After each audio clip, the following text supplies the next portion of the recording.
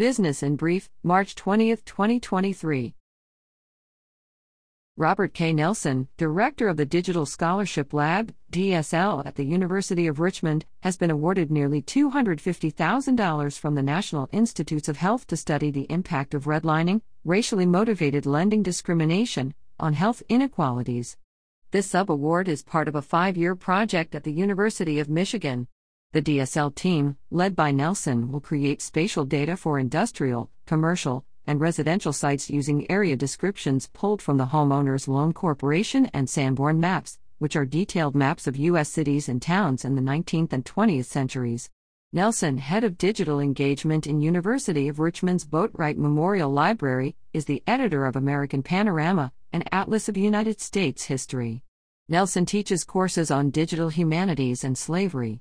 He was awarded the 2019 Roy Rosenzweig Prize for Innovation in Digital History from the American Historical Association and recently received a grant to support the development of an expanded, third version of the award-winning Mapping Inequality, Redlining in New Deal America project, which is frequently used by journalists and scholars studying and investigating redlining. The University of Richmond has appointed Melissa Falk Associate Vice President and Dean of Admission, effective July 3. Falk currently serves as Dean of Admission and Financial Aid at Muhlenberg College in Allentown, Pennsylvania, which is her alma mater. She has more than 30 years of experience in admissions and financial aid.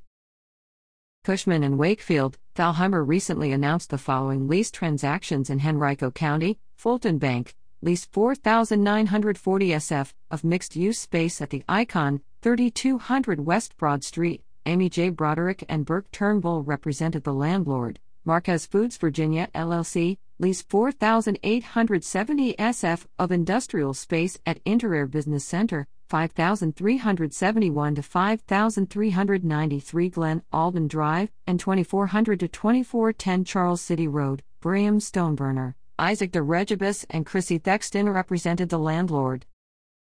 Rockler Woodworking and Hardware is set to open a store this month at 11639 West Broad Street in Short Pump. Rockler sells lumber and woodworking tools and supplies and will offer woodworking classes.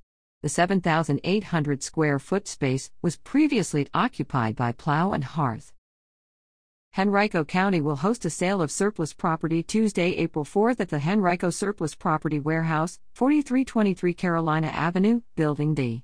The sale will be open initially to county taxpayers and residents from 8 a.m. to noon and then to the public from noon to 4 p.m. The sale offers an opportunity to purchase used office furniture, computer equipment, and more.